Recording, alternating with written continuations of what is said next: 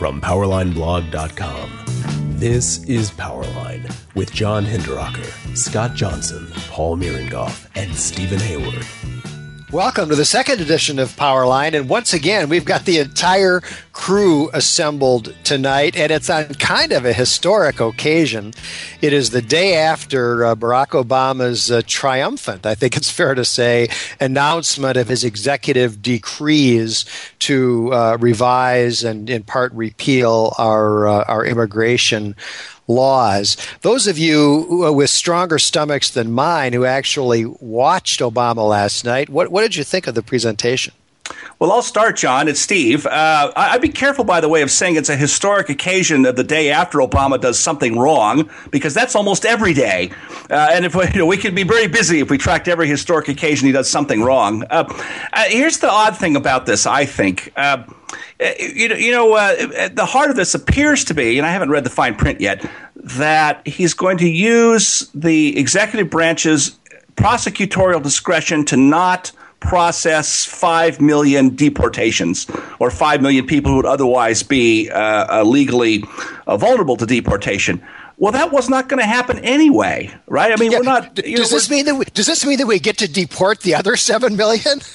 Well, that's right. That's another way of thinking about it, right? And exactly. I mean, we hear that deportations are at record numbers, but that number doesn't have to be very large to be record numbers, and relative to the total pool, it's still pretty tiny, right? And in return for this, the folks who are going to be given this executive amnesty, for one thing, it's temporary. It can be undone by a future president.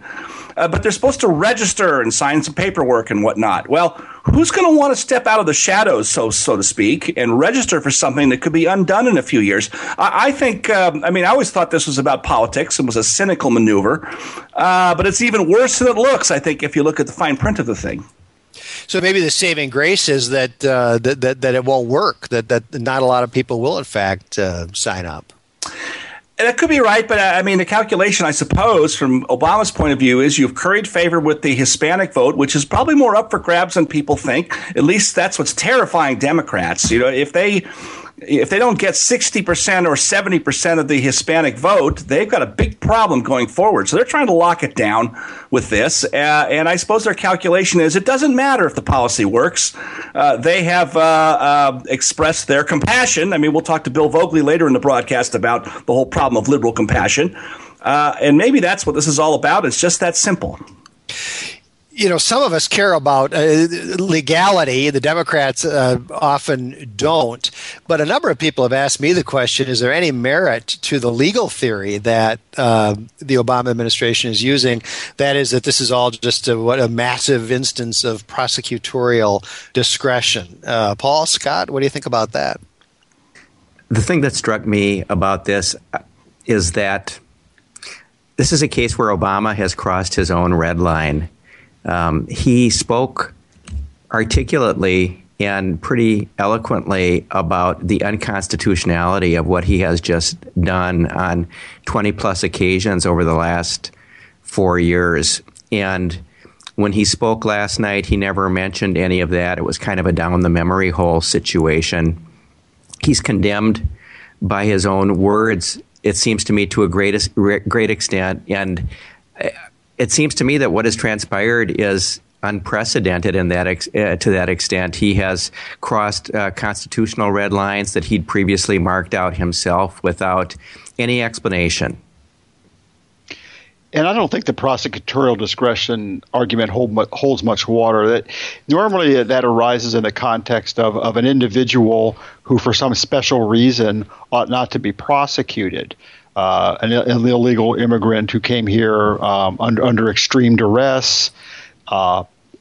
Actually, Congress allows for those exceptions anyway, but normally that prosecutorial discretion is a kind of an individualized notion. It doesn't apply to millions and millions and millions of people. It can also be a matter of use of resources. That's probably the better argument. But again, I don't think that would hold water. And when the argument extends to basically nullifying the purpose or the actual meaning of a statute, I don't think you can rest that on prosecutorial discretion. And as Scott said, Obama himself didn't believe it in 2011, 2012, or even I think he made some of these pronouncements in 2013. Well, I think it's a ludicrous argument from a legal standpoint. I wrote in a post earlier today that the Democrats have to be a little bit careful because this is a game that Republicans really, if they wanted to, could play more effectively than Democrats. I mean, I'd like to see a Republican president suspend the enforcement of certain environmental laws, for example, or stop enforcing the corporate income tax. That would be a wonderful move, I think, from an economic standpoint, or even something as simple as getting rid of the double taxation on repatriated profits. Just cease all enforcement of that aspect of the tax laws. The Democrats would howl and certainly would not accept the proposition that is merely an exercise of prosecutorial discretion. I think it's a ridiculous argument. Yeah, they could just call it the Obama precedent every time they did it. I think that would be the slogan you would use. Well, I think the Democrats are banking on the notion that they can win the presidency, especially if they get more and more Latino votes. And it is true that recent history suggests that the Democrats can win the presidency more easily than they can control Congress, especially, given the fact that to have real control of Congress, you have to have a supermajority. But given that we all agree, and I think almost everybody agrees that this is an illegal, unconstitutional usurpation, the real question, I suppose, is what are the Republicans going to do about it? What can they do about it? What do you guys think is the right strategy? Well, sort of an all of the above strategy, I think. Probably, given the fact that there's no one single component to it that seems likely to work. I don't mean all of the above in the absolute sense. I think impeachment should be off the table. I think a government shutdown or a partial shutdown of the nature that we had last time should be off the table.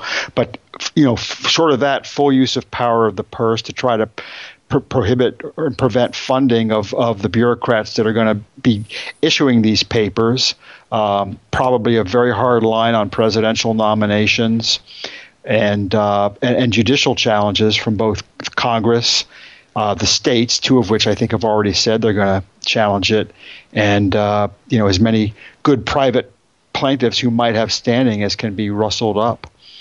We're going to be talking with Tom Cotton about this a little bit later, and getting his thoughts on it. To me, it seems that the most effective thing that the Republicans can do once they take possession of the Senate in January, which of course is not far off at this point, is to enact legislation that says that the executive branch can't spend any money to carry out these immigration policies. And that actually, it seems odd to me, but that actually has worked. I mean, in the case, for example, of Guantanamo Bay, where Congress has prohibited spending money to bring prisoners from Guantanamo to the U.S. And isn't that, and I agree with you, Paul, that they should do more than that. They should be very tough on nominations and so forth. But in terms of actually stopping this effort in its tracks, isn't that the best way to do it? I think so. Various uses of the power of the purse. The problem is, I think Obama will find a way to. Well, first of all, he can veto. Affirmative legislation, and the Democrats in the Senate can block. They still have enough votes to block, presumably, much of that legislation. But secondly, I think he can probably, if it's not a complete foreclosure of funding, they can rustle up the money through user fees and whatnot. Even would only add to the illegality and perhaps make for a stronger court challenge, but I'm not sure. I don't really know legislative process well enough to have a definitive opinion, but I'm not really confident that it would work. That plan, as I just laid out, and Paul, you've laid it out in a post on Powerline. Others have talked about it. We'll talk with Tom Cotton about it here shortly. Assumes that now Congress just does a short-term continuing resolution that funds the government until, January, February, whatever. And at that point, you get more major spending bills, and this prohibition is attached as a rider to one of those major spending bills, so that if Obama wants to veto it, it's going to be a big problem. And I learned today from a very, very well-placed source in Washington that it just seems incredible to me, but that the biggest obstacle to executing that plan right now is the Republicans on the House Appropriations Committee. Apparently, the Republicans, or a lot of them, I'm not saying all of them, but the leadership of the Republicans on the House Appropriations Committee are so anxious to get long-term spending bills in place to pay off favors to campaign contributors or whatever, that motivation is, that it's taking a lot of arm twisting to get them to accept the idea of a short-term continuing resolution so that this prohibition on the illegal amnesty can be added once Republicans control the Senate. Isn't that just almost unbelievable? It's disgraceful. I mean, we're going to probably need to have the power of the purse hanging over the president, not just on this issue. I mean, who knows what Obama's going to do by executive order? Come February. This has to be a sword hanging over Obama's head for more reasons than just immigration. Right. Why would Republicans even contemplate passing a long-term spending measure that has to get through Harry Reid's Senate? Well, it's not called a stupid party for nothing, Yeah, it is mind-boggling to contemplate. I mean, this is. I don't know if maybe the problem is. Well, there's a lot of sources of it. One is that a lot of Republican politicians are just ordinary politicians and not that dedicated to principle, or they get used to being spenders, right? There's a lot of empirical evidence over the years that even conservative members of the House, the longer they're there, the more comfortable they get spending more and more money, because as Congressman Tom McClintock, old friend of mine, likes to say, these are Migo numbers. My eyes glaze over, right? And, what's an extra 100 million or 100 billion in a big appropriation bill or continuing resolution when it benefits an industry or your state or so forth? And in an odd way, I think I'm going to write an article on this fairly soon. I actually think there's a case for bringing back earmarks, which were badly abused, but bringing them back in a big way. And the idea being, let's make Congress actually mark up and earmark the entire budget in great detail. And so you not only then target the funding and dictate the spending and really use the power of the purse the way it's meant of the immigration business, but you'd also, I think, write line items in the budget for the Centers for Disease Control, for example, which was caught flat-footed on Ebola. And they went out and complained that, we didn't have enough funding. Well, it turns out that the CDC had spent money on things like investigating whether gun violence was a public health hazard, like an infectious disease. I think you'd want specific language prohibiting that kind of nonsense at the CDC. They had a website set up about a year ago at the CDC. I wrote about this on our site, I think, that was about what we could learn from the zombie apocalypse. It was, a little PR stunt that probably didn't cost much money, but it ought not to, but somebody had to spend time doing that. And so it costs something, and that's just stupid. And I think that what you really ought to make Congress do is really take ownership of the budget in great detail. Maybe that's unrealistic. I'm trying to talk to some friends of mine who know budget stuff in great detail and ask them their opinions about all this. But I think maybe the answer to the appropriators is to say, all right, if you're really going to do this, let's really go big and let's make the budget 3 times bigger than it is, not in dollar terms, but in pages and detail. Well, on that John, note, let's... Yeah, go ahead. One quick last point. Let's not forget that a lot of these House Republicans favor, as a substantive matter, what Obama has done. And big business, I think, also favors it. So, that may be the answer to your question. Yeah, right. Drive down the wages. Well, from the zombie apocalypse, let's now bring in Senator-elect Tom Cotton. We recorded this interview with Tom Cotton yesterday, just shortly before President Obama's speech, as you'll hear here momentarily. But we did then go on to talk about what the Republican strategy should be in opposing this initiative. So now we're going to be joined by Senator-elect Tom Cotton. Congressman Tom Cotton, thanks for being with us. Hi, Thanks for having me on, guys. It's always great to join you. Tom, you're going to be a senator in January, and you won that Senate race going away by, what was it, something like 20 points? Not quite. We won by 17 points, 57 to 40, I think was the final tally.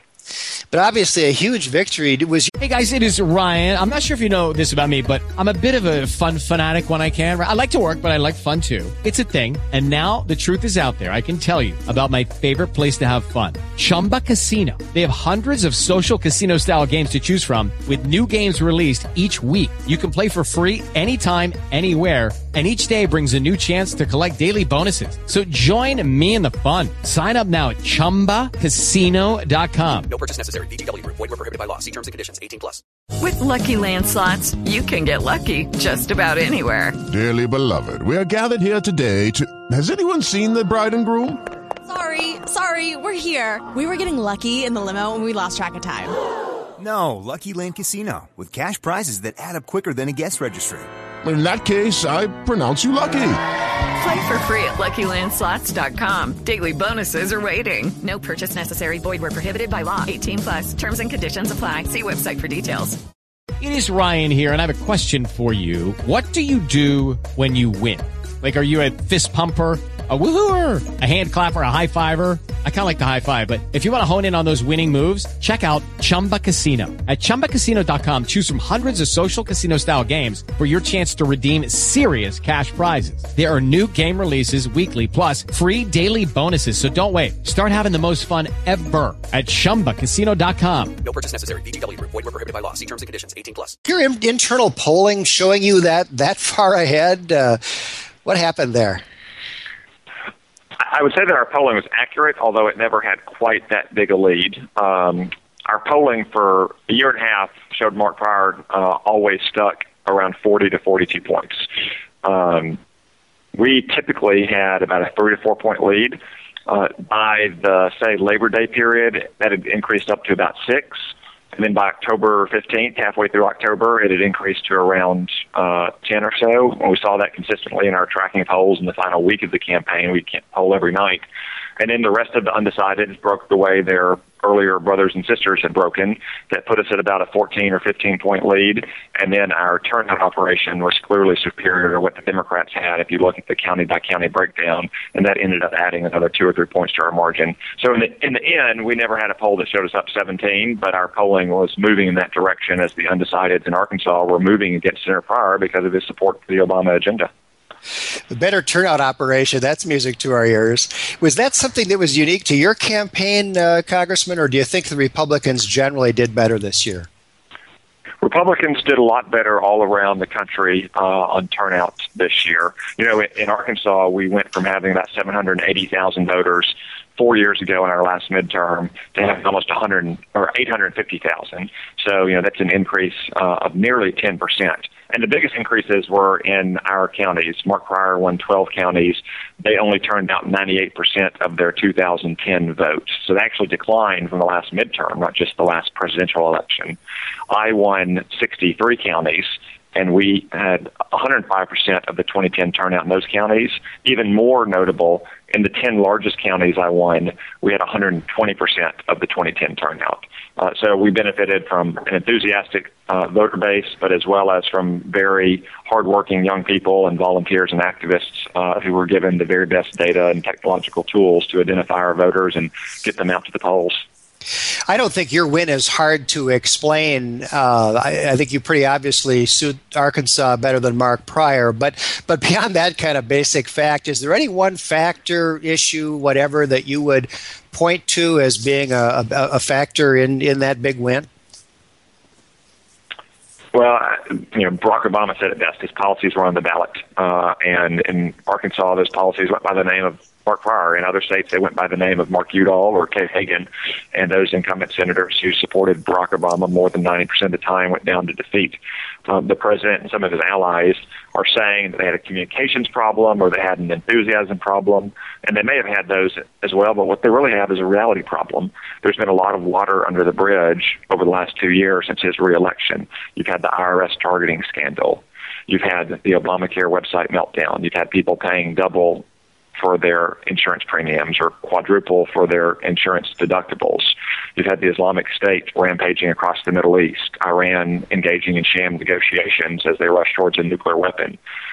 The real problem the president has is that his policies are failing, and those failures are manifest, especially in a rural state like Arkansas. Let's shift gears, Tom, and talk a little bit about the speech that President Obama is going to give tonight. He's obviously going to announce some kind of executive decree on illegal immigration. Have you and other House Republicans been talking about this, planning a response? What can we look for? We've consulted extensively in both the House of Representatives and now in the Senate as well about the president's expected executive action on immigration. As you all know, I have been a staunch opponent of the Senate's amnesty legislation, which would also double or triple the number of guest workers and visas that we're giving out for immigrants to come here to work. I've also staunchly opposed the president's executive action. But the best advocate against the president and what he's going to do tonight is not me, it's not any other Republican Congress, it's himself. I mean, Barack Obama for years was saying that he does not have the legal authority to do what he proposes to now do. Not simply protect from deportation a class of several million illegal immigrants, which frankly he wasn't going to do to begin with, but also take the active step of issuing them photo IDs and taxpayer identification numbers and work permits. So all you have to do is get video clips of Barack Obama from 2011 or 2012 or even 2013 to see the very best case against what President Obama is doing tonight. And the Congress, whether it's here in the lame duck session or perhaps more likely, given the Republican majorities in the new Congress, will, I suspect, use every tool in our constitutional toolbox to try to protect the rule of law and to protect the American worker from President Obama's lawless actions. We sure agree with you that what he's doing here is illegal and unconstitutional, but I think the real question is what are the Republicans going to do about it? One of the proposals that we hear is that they pass legislation that would prohibit spending money, prohibit funding to implement whatever this amnesty consists of. Is that something that we can expect to happen? That is certainly one possibility. The best example of this in recent times is the bar on the use of funding to transfer terrorists from Guantanamo Bay. For 6 years, the president has wanted to close our detention facility at Guantanamo Bay and move those hardened terrorists to U.S. soil. For 6 years, a bipartisan majority in the Congress has passed a military spending bill every year, so our troops get paid and our operations get funded, yet also barred the president from using any of those funds to transfer a terrorist to the United States. And the president has accepted that constraint. If we can do it there, as we as a Congress for 226 years have done it under our Constitution, there's no reason we can't do it to stop the president from using taxpayer dollars to actively disregard the law. It can be hard to make the president enforce the law when it's just the passive refusal, which is to deport illegal immigrants when they're detained for one reason or another. But it's a horse of a different color when he is actively using taxpayer dollars to print work permits or to generate taxpayer identification numbers. And I suspect that would be one response we'll have, in addition to oversight hearings, in addition to potentially having consequences for the confirmation of his nominees to the executive branch and the federal bench. In our system of checks and balances, when the president oversteps his authority as badly as he is about to, the Congress has to stand up for their prerogatives, which is really just to say, stand up for the liberty and the interest of the American people. Tom, raising the notion of blocking judicial nominees leads to the whole question of whether the filibuster ought to be reinstated. Some Republicans, Lindsey Graham, for example, have talked about moving the number required back up to 60, the advantage being that it would make it extremely difficult for Obama to confirm radical judicial appointees, the disadvantage being that it might come back to haunt Republicans if the Republicans get the White House and the Democrats get the Senate back. Have you given any thought to that issue, whether to reinstate the filibuster? I've given it some thought. I haven't reached a considered judgment yet. We, as a new Republican majority, will have a meeting next month where we specifically focus on this question. And obviously, there are many senators who have been around and seen various configurations of the majority and the minority, and I want to hear their viewpoints, and I want to keep an open mind on it. My instincts, though, are we should not create a double standard that says when a Democratic president is in office, he gets his judges confirmed with 50 votes, and a Republican president has to get 60 votes for his judges. I don't think Harry Reid and the Democrats should have changed the rules in the middle of the game if they thought that this was a wise policy move for the proper functioning of our Senate and for the relationships between the Senate and the executive branch. It should have been considered, right before an election when we don't know who's going to be in power, or at the beginning of a Senate session, but certainly not changed in the middle of the game. Now, though, you can't unring the bell, and I certainly don't want to see a double standard created that makes it harder to confirm conservative judges to the courts and easier to confirm liberal judges to the courts. When you come back in January, of course, you'll be now a member of the of the Senate. And I assume that Republicans in both the Senate and the House have got ideas about legislation that they want to move early in the next term to show the voters who put them in office that they're taking constructive steps to try to improve the economy and so forth. Can you give us any kind of a preview, Tom, of what some legislation along those lines might be? Sure, John. And actually, the preview of what the Senate is apt to do in the first months of the new year is really a review of a lot of the bills the House of Representatives has passed that have languished in Harry Reid's Senate. And a lot of those will be focused on putting people to work. If you look in our energy sector, for instance, we've passed legislation that would expedite the construction of the Keystone Pipeline, that would expedite and ease the leasing and permitting for exploration and production of oil and gas on federal lands or federal waters. That would expedite the construction of export facilities for liquefied natural gas. So you have gas fields in places like Arkansas that are getting back online so we can ship to our allies in places like Ukraine, which also strengthens our position around the world. Or if you look at some of the consequences Obamacare has had in our economy, it's caused a lot of people to lose hours because it moved the definition of a work week from 40 hours to 30 hours a week. We want to see that restored to 40 hours. John, in your state, Minnesota, which depends so heavily on the medical device industry, a tax on medical devices is crushing innovation and growth in that very valuable industry. We have some in Arkansas. We have a lot of patients, though, who depend on those new kinds of innovations. We want to see that tax repealed. We've passed legislation in the House that would delay or even repeal the tax penalty on individuals who can't afford an Obamacare plan, or the tax penalty on businesses who can't afford to provide an Obamacare plan. We would like to pass those bills into law to protect our constituents from the most immediate harms of the law. Some of these I think the president would be hard-pressed to veto because he's already done them as a executive action on a temporary basis. But I think he'll sign some. Some he may veto, but if that happens, that's the nature of our constitutional system, and that means that it will become an issue in the presidential campaign in 2 years. Now, everything you just listed there sounds like a good idea to me. But doesn't that bring up, once again, the question of the filibuster? We'll have, presumably, 54 senators will be Republicans. But do you expect the Democrats in the Senate to try to block a lot of what you just listed? John, in the House of Representatives, most of the bills that I just mentioned passed with a pretty substantial bipartisan majority. We got several dozen Democrats to vote with us. In the Senate, we don't need several dozen Democrats. We only need 6 Democrats to vote with a united Republican caucus to finish a filibuster. I actually think for a lot of those measures, though, we won't get 60 votes. We could get 65 or 70 votes. And frankly, I think there's a lot of Democratic senators who either had a near-death experience 2 weeks ago, like Mark Warner from Virginia or Jeanne Shaheen from New Hampshire, or who are going to have to be on the ballot in 2016 or 2018 from states that, frankly, right now are trending in a Republican direction.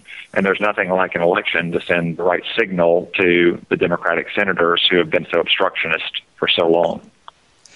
So it sounds like you think that some of those Democratic senators may vindicate what a lot of us have been saying for a long time, that Harry Reid would never bring those bills that the House passed up for a vote in the Senate for fear they might pass. Oh, there's no doubt that most of the legislation that we passed out of the House with a bipartisan majority would have passed had it been brought to the House or the Senate floor. It would have passed over a 60-vote filibuster as well. That's the reason Harry Reid didn't bring that legislation to the floor. He was acting as Barack Obama's effective veto. I think the president largely said after the Republicans won the House in 2010 that I don't want to deal with Congress. We've passed Obamacare. We've passed the stimulus. We've passed the Dodd-Frank financial regulatory bill. Let me continue to expand our government's control over the American economy and Americans as an individual and as families and as communities, and just keep Congress off my back. And Harry Reid has largely complied by blocking any progress on any legislation on the Senate floor. And that simply won't be the case once Mitch McConnell and Republicans are in charge of the Senate. Well, Tom Cotton, thank you for being with us. You've done a great job in the House. We're looking forward to seeing you in the Senate in the years to come, and I hope you will be with us on Powerline again. Well, thank you all for having me, and thanks for the great journalistic work y'all do at Powerline. I read you every day, and will continue to do so for the next 6 years. Good to hear. Thanks a lot. Bye-bye. All right, bye, guys.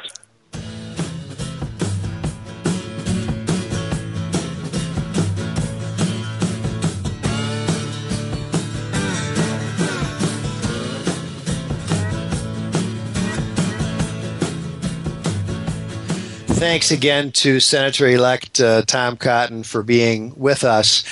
And now, as Monty Python used to say, for something completely different, there's so much news these days you can't keep track of it. There's so many scandals you can't keep track of them all. And one of the astonishing headlines of the day was the revelation that 30,000 Lois Lerner emails have suddenly been discovered. What do you make of that? Well, I think I want to. With Lucky Land Slots, you can get lucky just about anywhere. Dearly beloved, we are gathered here today to. Has anyone seen the bride and groom? Sorry, we're here. We were getting lucky in the limo and we lost track of time. No, Lucky Land Casino, with cash prizes that add up quicker than a guest registry. In that case, I pronounce you lucky. Play for free at LuckyLandSlots.com. Daily bonuses are waiting. No purchase necessary. Void where prohibited by law. 18+. Terms and conditions apply. See website for details. Where they were found on a server over at East Anglia University in Britain next to all the ClimateGate emails. That's my first suspicion of this. Yeah, I think actually they were found on those, disaster backup tapes, which hadn't been recycled or destroyed after all. But, there are a couple of witnesses who testified under oath to congressional committees that these emails are gone, unrecoverable, can't be found, gone forever, under oath. It's got to be a severe embarrassment that the people who are now doing this investigation actually found 30,000 Lois Lerner emails. John, have you ever been involved in a case where one person was the author of as many as 30,000 emails? Or recipient? That's a great question. I was just thinking, we're talking about about a 3-year period, maybe, I think, generously, 1,000 days, 30 emails a day, 7 days a week. That's doable, but it ought to account for, I would think, the bulk of her email traffic during that time. Well, if your job is, the destruction of a political movement, you're going to be writing more emails than your average litigant. Yeah. The other thing is that if you're a senior executive, you get copied on an unbelievable number of emails, which you may in fact have nothing to do with, or know very little about. So what do you think we're going to find when we finally get to read the 30,000 Lois Lerner emails? What are they going to tell us? I'm skeptical there's going to be anything on them. I'll bet, I don't know. I'm just, at this point, very suspicious that they've been scrubbed or that, they're going to use Jedi mind tricks on the media. These are not the emails you're looking for. I don't know. My hopes are not way up about this. Yeah, I know what you mean. Well, I think another email story that has been coming out here over the last day or two lends support to that view, Steve, and that is the Judicial Watch lawsuit in which they have been trying to pry loose documents from Eric Holder's Department of Justice for 3 years now. It's an endless process, and they finally have gotten court orders that have required some to be produced. And just a couple of days ago, the Department of Justice produced, I think, about 40,000 pages of emails, and various people have been going through them. But there's some rather shocking stuff about Fast and Furious, and that was the topic of the FOIA request from Judicial Watch. And the one that is really striking is from Tracy Schmaler, who is Eric Holder's press person at that time, to Eric Schultz. Now, you may or may not remember, but Eric Schultz is the guy who screamed and cursed at Cheryl Atkinson over the telephone. He was a White House aide at this time, but so Schmaler wrote to him, no stories from New York Times, AP, Reuters, Washington Post, NBC, Bloomberg. I'm also calling Cheryl's editor and reaching out to Schieffer. She's out of control. And of course, everybody's commented on the fact that, it's striking that the Obama administration thinks that reporters are supposed to be under control. I suppose they usually are. But that's a pretty striking exchange.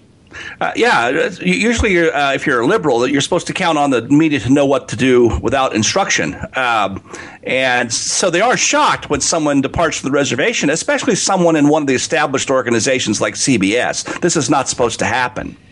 The other thing about this Judicial Watch treasure trove it was really brought to light by a Powerline reader who sent an email that I thought had a very shrewd comment.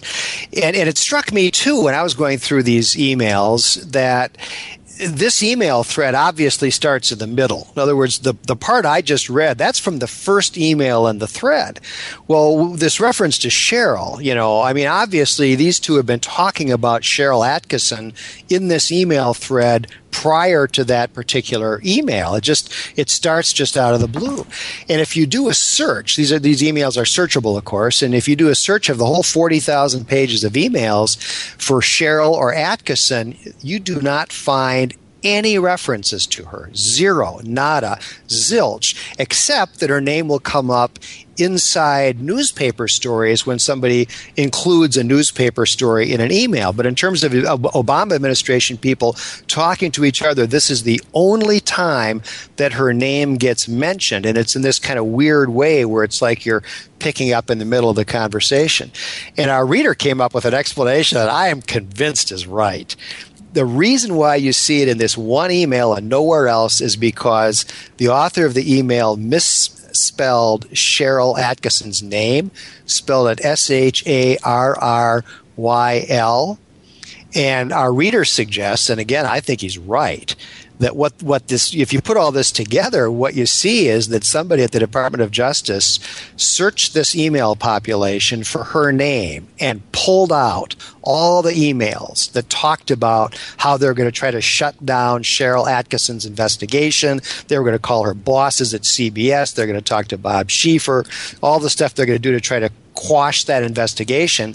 They pulled out all those emails, and the only one that got through they didn't catch because it didn't show up in their search because the name was misspelled. So I think there's a lot more there. I think that the lid has been lifted on a cover-up and an attempt by the Obama administration, both DOJ and the White House, to squash the only real aggressive investigation that was being done of Fast and Furious by Cheryl Atkinson. And I think this is a story that we're going to be hearing a lot more about.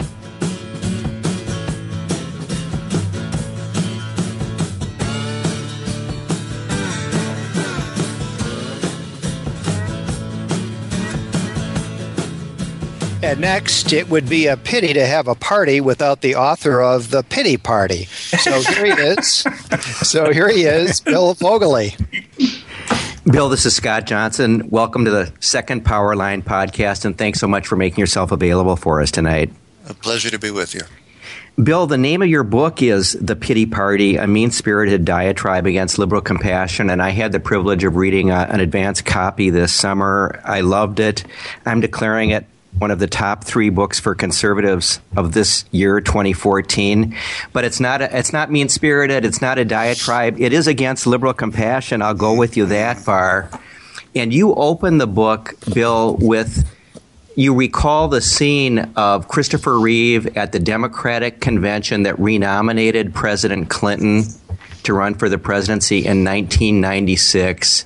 Yes. Tell us about that. What were the Democrats up to, and what do you make of that? Bill Clinton had won election in 1992 telling Americans that I feel your pain. And sometime during the 90s, his political skill set was such that Democrats certainly, and perhaps Americans generally, came to feel that the President of the United States was our empathizer in chief. So the entire rhetorical effort of a big 3 or 4 day television commercial, which is what a modern political convention is, was to convey empathy, to convey sympathy, to elicit compassion, and perhaps the sort of outer limit of this was reached when the quadriplegic actor Christopher Reeves was brought on stage to give a brief speech calling for greater federal funding for research into spinal injuries, holding out the hope that the people who suffered from afflictions like his could lead a higher quality of life and ultimately even walk again and be fully recovered. And the point I make at the very outset of the pity party is that such a speaker in such a rhetorical setting simply overwhelms anything resembling logic or empirical evidence or a reasonable assessment of competing national priorities. There is no way to simply argue with that. And this is the kind of emotional tidal wave that the devotees of the politics of compassion like to resort to whenever and wherever they can. You say somewhere towards the outset of the book that you quote Barack Obama as saying that kindness defines his politics or something to that effect, I think, from The Audacity of Hope. What's so funny about peace, love, and kindness? Yes, his I think the exact quote, which he in turn cribbed from the another Chicagoan, the late film critic Roger Ebert, is that kindness covers all my political principles. What I think is this book is not, as you note, truly mean-spirited. It is not even, I would say, anti-compassion. I think compassion is a good thing, not a bad thing. I think it is an indication that that nature means for people to be friends and to care about one another. But it is to ask it to bear more weight than it can, to make it settle more political questions than it's built to do, does us no good, does compassion itself no real credit. Kindness is or at least a political ideal, but there are many other competing ones, and that have to be considered alongside it. The sustaining the republic, justice, inalienable rights, and to say somehow that all of these can be trumped by compassion, which seemed to be one of the messages, for example, from the president's speech just last night about immigration, is no way to govern a country. If I can back up for just a second and go back to 1996, Bill, if I'm speaking from memory, but my recollection is that the Republican convention that year, which nominated Bob Dole, also featured a kind of tear fest. It seemed to me like anticipating what the Democrats had in store, and they brought up Elizabeth Dole to talk about Bob Dole's incredible life, which the more one becomes familiar with it, really does elicit tears of admiration and pain for what he went through. But it occurred to me at the time, and even more so in retrospect, that we can't, Republicans can't compete with Democrats on the ground of compassion. And that seems to me one of the themes of your book. I don't want to jump to the end, but what do Republicans have to offer when Democrats are eliciting the pity, the compassion, calling on the kindness in the way that you're talking about, both in 1996 and as we're recording this last night after President Obama's immigration speech? Yes, you're right about Bob Dole and the 1996 Republican convention. The GOP was trying to play catch-up there. The late journalist Michael Kelly, who was killed in the early days of the Iraq War, was kind of a fan of Bob Dole, and he followed him around during the 96 campaign and said, this is sort of a hopeless situation. You've got Bill Clinton, who feels your pain, and Bob Dole, who comes off like a guy who doesn't even feel his own pain. And I think that Republicans, conservatives, in reply to the framework that liberals offer of compassion, of the politics of kindness, whether all we can do will be enough is a hard question. I don't know the answer to that, but at the very least, we must do all we can do. And I think all we can do is to say that compassion demands of us the justice demands of us, let us say, a more rigorous, a more expansive view of the situation. To go back to the president's immigration speech, a couple of points. One is that compassion, the practitioners of the politics of kindness are dangerously convinced of their own righteousness, and being so, they show an impatience and even a kind of contempt for the structures of constitutional government, the division of powers, checks and balances. These kinds of things we see frequently when the constitutional architecture in a way is not really built so much to protect us from bad guys, mean guys, and tyrants. It's the real danger it wants to guard us against is do-gooders, people who are convinced of their own righteousness.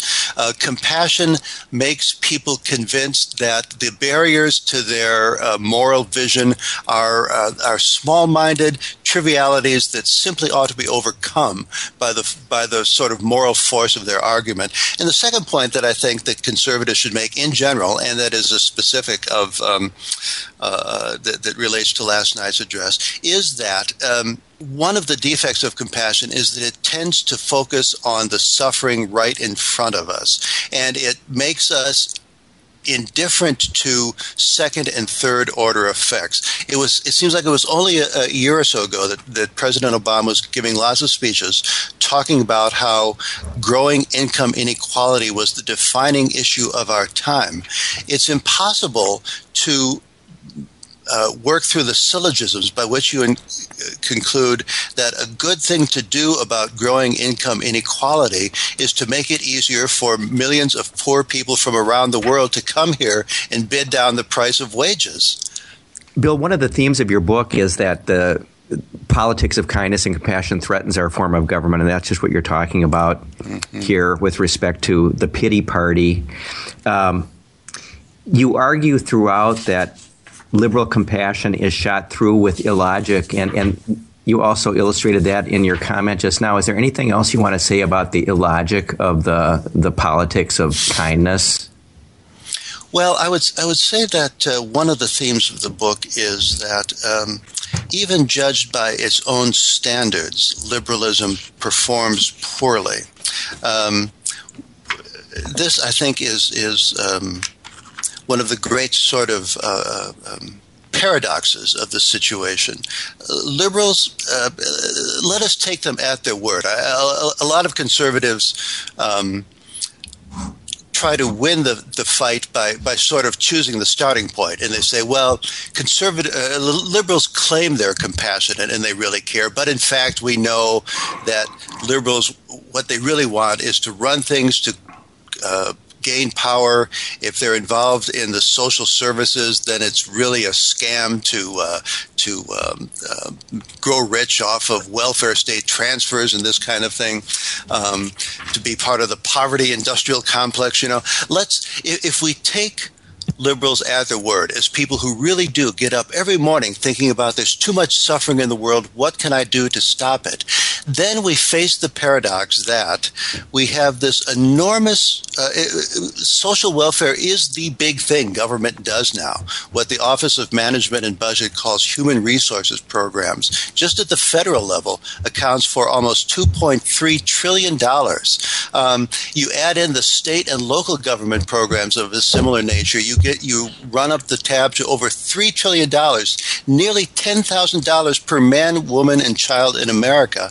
And yet the poverty rate for half a century now has been trapped in the same narrow range, the very low double digits. You would think that if liberals are good to their word, they would care about nothing more than making sure this vast machinery they've built is really working optimally, that we are helping the people who need it most, that we are not squandering resources on people whose needs are much less acute, that good programs continue, that bad ones are reformed or dropped. But nothing like this seems to be the case. The FDR argument from 82 years ago about bold, persistent experimentation implies that things that don't work are set aside, but that never seems to be the reality. And I think that the compassion, in a way, that is the sort of internal logic of it explains a lot of this. The word itself comes from the Latin. It means literally to suffer together, which means that because of your suffering, your sickness, your hunger, your homelessness, I feel bad, and I have a sort of skin in the game now. I have an emotional reason, a self-regarding reason to want to do something. But the real danger here is that when we've done something, whether or not it works, if I feel better, it's very tempting to say, well, we've checked that box off the list, on we go to the next thing. We're talking with Bill Voegeli, author of The Pity Party, published earlier this month, November 2014. Bill, we all feel like we're inundated with liberal bullshit, but I think you title a chapter of the book in that name, and you give philosophical content to the term liberal bullshit. Where does that fit in with what we're talking about? It is, I would say, central to this question of what we're talking about. The chapter title is How Liberal Compassion Leads to Bullshit. The derivation of the term comes from a slender little book that was published about a decade ago by the Princeton philosophy professor Harry Frankfurt, titled simply On Bullshit. And Frankfurt's argument is that what makes bullshit is not that it's false, it's not that it's factually inaccurate, but that it's phony, that it's more concerned about sincerity, about the speaker's internal emotional connection with the listener than it is with objective reality out there in the world. His book is limited to what we would call descriptive statements, but I expand his argument, and I hope I don't do violence to it, by including the bread and butter of political discourse, which are prescriptive statements. And I say that what makes bullshit in the political context is if we program X will solve problem Y, and then we become indifferent to the efficacy that's in the middle of that if-then statement, then we're engaging in a kind of bullshit. We're talking about problems as if we want to solve them, but in fact, we just want to do something about them rather than accomplish something. Very different things. Yeah, it's Steve, Bill. Let me stick in for a minute and make sure that we're clear that the bullshit of the Frankfurt School is different than Frankfurt's bullshit, right? Or is there an overlap there? This is not the Frankfurt School is a separate problem that we do not get into in the pity party. Yes, right. Okay. Well, excuse me. I've been sick all week, so I'm still coughing once in a while. But let me follow up a little bit on the I don't know what you call it, the compassion gap between liberals and conservatives, which you rightly say can't be closed. I mean, they will always outcompete us on compassion. Mm-hmm. The same reason they'll always outbid conservatives or Republicans on a welfare state measure, which is why compassionate conservatism is really just the newest version of low-budget liberalism, which is never a winner, right? You're always going to go with high-budget liberalism when you're offered that choice. But as you also point out, all the arguments you make are absolutely correct. I'm in heated agreement with every single one of them. Mm-hmm. But as you start out the book by observing, they'll always be overwhelmed, if you're trying to argue this with American voters, by trotting out Christopher Reeve once again. And then, you look like a heartless, mean-spirited person, right? So I'm intrigued in your last chapter where you suggest, I think I've read it very quickly, that what we ought to do is maybe call their bluff, right? I'm rephrasing the way I read your argument. Call their bluff, and let's abolish the welfare state and go straight to a transfer state instead. You talk about Charles Murray's plan. I wonder if you could dilate that a bit more for us. Yeah. Let me try to take a running start on that. I think that there's a practical, as grim as the situation is politically, that we all agree that that the party of more benefits and more compassion will always have a sort of built-in advantage over the party of austerity and caution and inalienable rights. I think there are a couple of, especially in the American context, important things to note here. One is that we're now 30 years and a couple of weeks past Ronald Reagan's defeat of Walter Mondale in the 1984 presidential election. It's clear that remains a traumatic experience for American liberals. You had a well-qualified Democratic candidate who said, elect me and I'll raise your taxes, and he got crushed. And so ever since then, Democrats have been trying to make the argument that we can do all sorts of wonderful things. We can cure diseases, we can extend health insurance to everyone, and that we can do them on the cheap. That new efficiencies or taxes that will only affect the top 2% or 3% of the income distribution will be fully adequate to the task. This is the math never, ever, ever works. But what you see here, I think is interesting and politically important, is that unlike European social democrats who feel confident enough in their different political situation to go to the voters and say, look, here's our package deal. Higher taxes on everybody, a value-added tax. Your take-home pay is going to go way down, but we're going to have this big bundle of generous benefits. And the net effect of all of this will be that your quality of life is much higher. American liberals, even now, even with the two victories of Barack Obama, are completely terrified of making such an argument. So although going back to Christopher Reeve, yes, he gave a speech, everybody wept and said how wonderful it was, but the increased funding that he had in mind was much thing to develop. So I think that conservatives have some practical considerations on their side, which is to say, all of this stuff costs money. And if you Democrats ever find the language and the courage to go to the American people and say something like what the European Social Democrats do, we will disagree with you, but we still think that your project is, at least it makes fiscal sense. The numbers add up. We'll say it's a bad thing to do, but at least it's a coherent thing to do. But as it is, the idea that we can have Sweden's welfare state, but Idaho's tax system is never going to fly. That's completely off the charts. And so that's where I think, in that sense, this gets us to the Charles Murray argument in his book, In Our Hands, which I don't quite fully endorse in the pity party, but urge generous consideration for, careful reflection by conservatives. One of the virtues of it, by simplifying the welfare state, Murray calls for getting rid of the entire list of nearly every social welfare program going back to the Social Security Act of 1935. Medicare, Social Security, Medicaid, federal aid to education. He has an appendix and it goes on for pages of all the things he's going to get rid of. Instead of a direct negative income tax, Milton Friedman advanced the same idea in Capitalism and Freedom in the early 60s. One of the things it does, by simplifying, it poses to the American people the question in the most basic terms. You want to do something about poverty.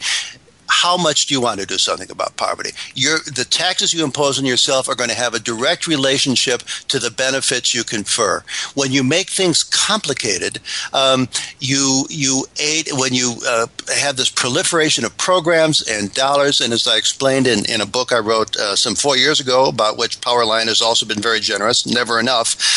When you, to use a Buckley phrase, when you blacken the sky with crisscrossing dollars, which is what a complicated welfare state does, then you create a situation where everybody can entertain the implausible idea that they can somehow be net importers of federally rearranged dollars, a finite sum of them.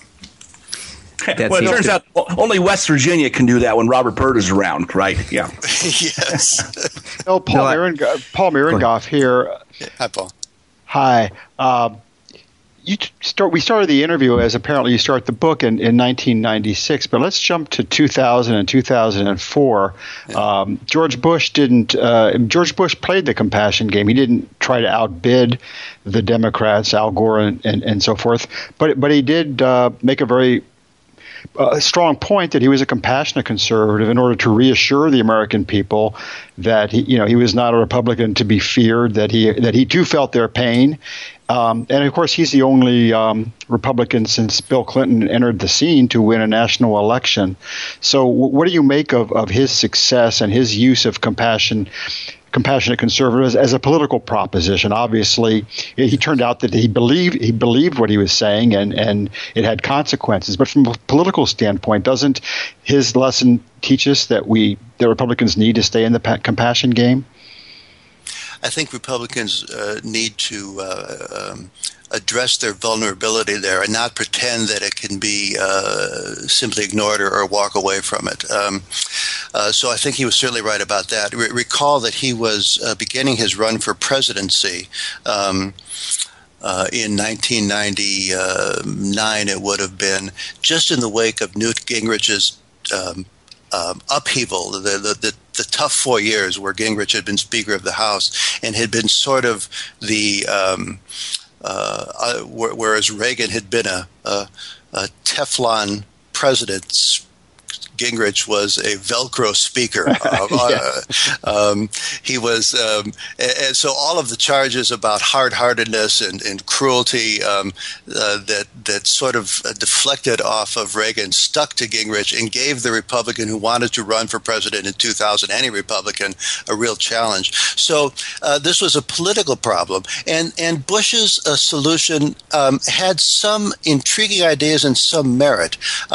What made compassionate conservatism compassionate was that it, in a way that is in some ways similar to the Reform conservatives who are active this year and are putting out books and articles, that it sort of takes the idea that conservatives need, as a practical electoral matter, but also in a sense as a broader moral matter, to have something more to say to Americans who feel economically vulnerable, who are worried about their jobs, the security of their houses, whether their kids will be able to go to college, all of these things.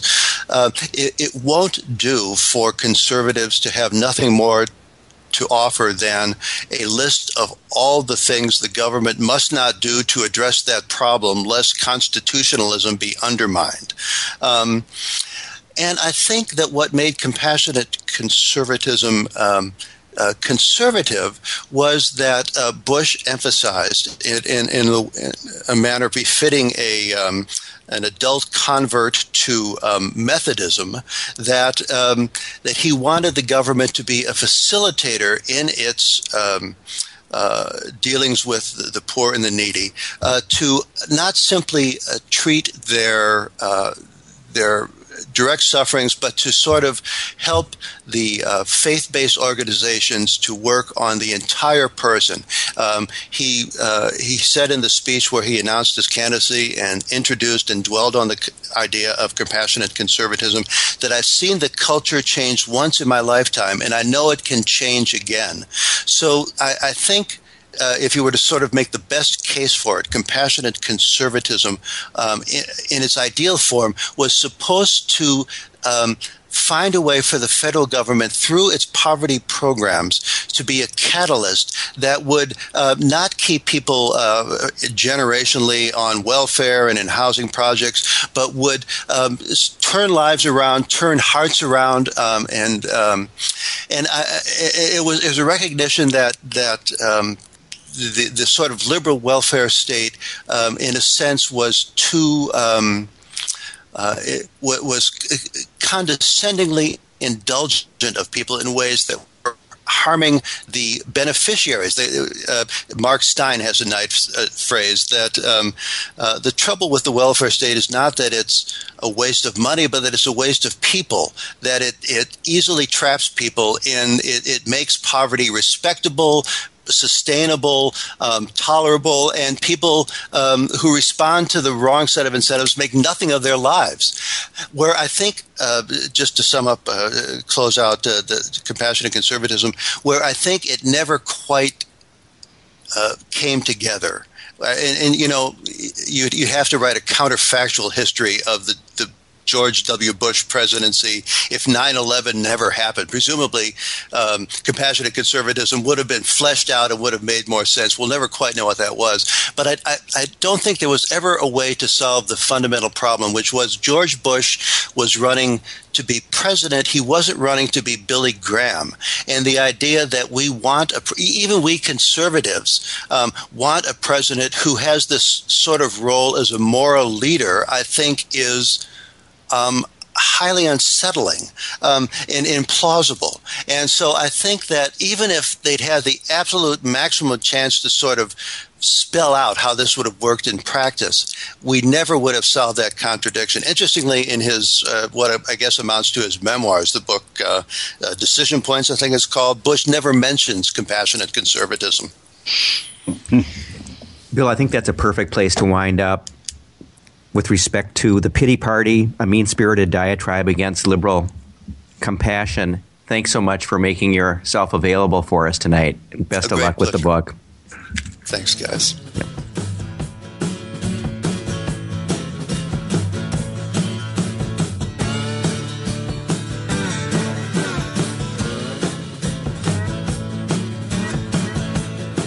Well, to wrap up this week's Powerline episode, let's go around the horn.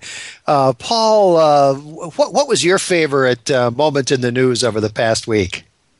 Well, I'm going to be abusive and come up with two because I think they're both priceless. The first one was a former aide to Representative Gutierrez, who's been leading the charge on amnesty for years, explained why it was actually Congress, not the president, who's acting unconstitutionally with respect to the executive orders. And her theory was that the Constitution says that Congress shall pass laws, and Congress hasn't passed an immigration law. And therefore, it's Congress, not the president, that's violated the Constitution. I kind of got a kick out of that. Which is moronic in several ways. I mean, one of them being Congress has, in fact, passed all kinds of laws about immigration. The administration just doesn't like them. Right. And the other one, though, it was related to the Bill Cosby, this kind of sad Bill Cosby episode. Eugene Robinson, who was easily the worst columnist on the Washington Post and maybe the worst columnist in America, his column on the subject was subtitled, "How Could Television's Good Guy Be a Bad Guy Too?" It's hard. I can't figure out how it could possibly be. And how did one guy who plays Superman die, and the other one become a cripple? I mean, I don't get it. It doesn't make any sense. It's a puzzle. Steve, how about you? Yeah, well, I'm right with Paul in thinking Eugene Robinson is the weakest columnist ever.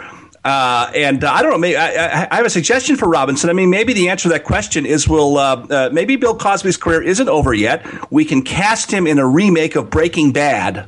About this cuddly, warm, fuzzy educator who morphs into a rapist or something. That looks very bad for Cosby, I think. I keep going back to this agreement that that Obama has made with China about greenhouse gas emissions, and it's been widely observed that it doesn't amount to anything. It's China's going to do what they were going to do anyway, and we're committing ourselves unilaterally to more economically counterproductive policies here at home.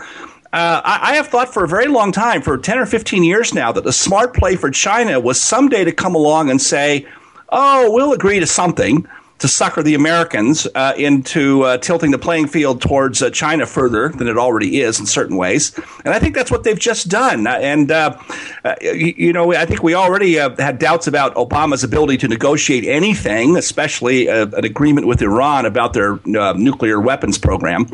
And if the China agreement is any indication, we're about to get, if we get an agreement at all, it's going to be a really bad one with Iran. And I think we got to keep our eyes on this China business. And I think that's something Republicans and the new Congress need to get out ahead of. Scott, how about you?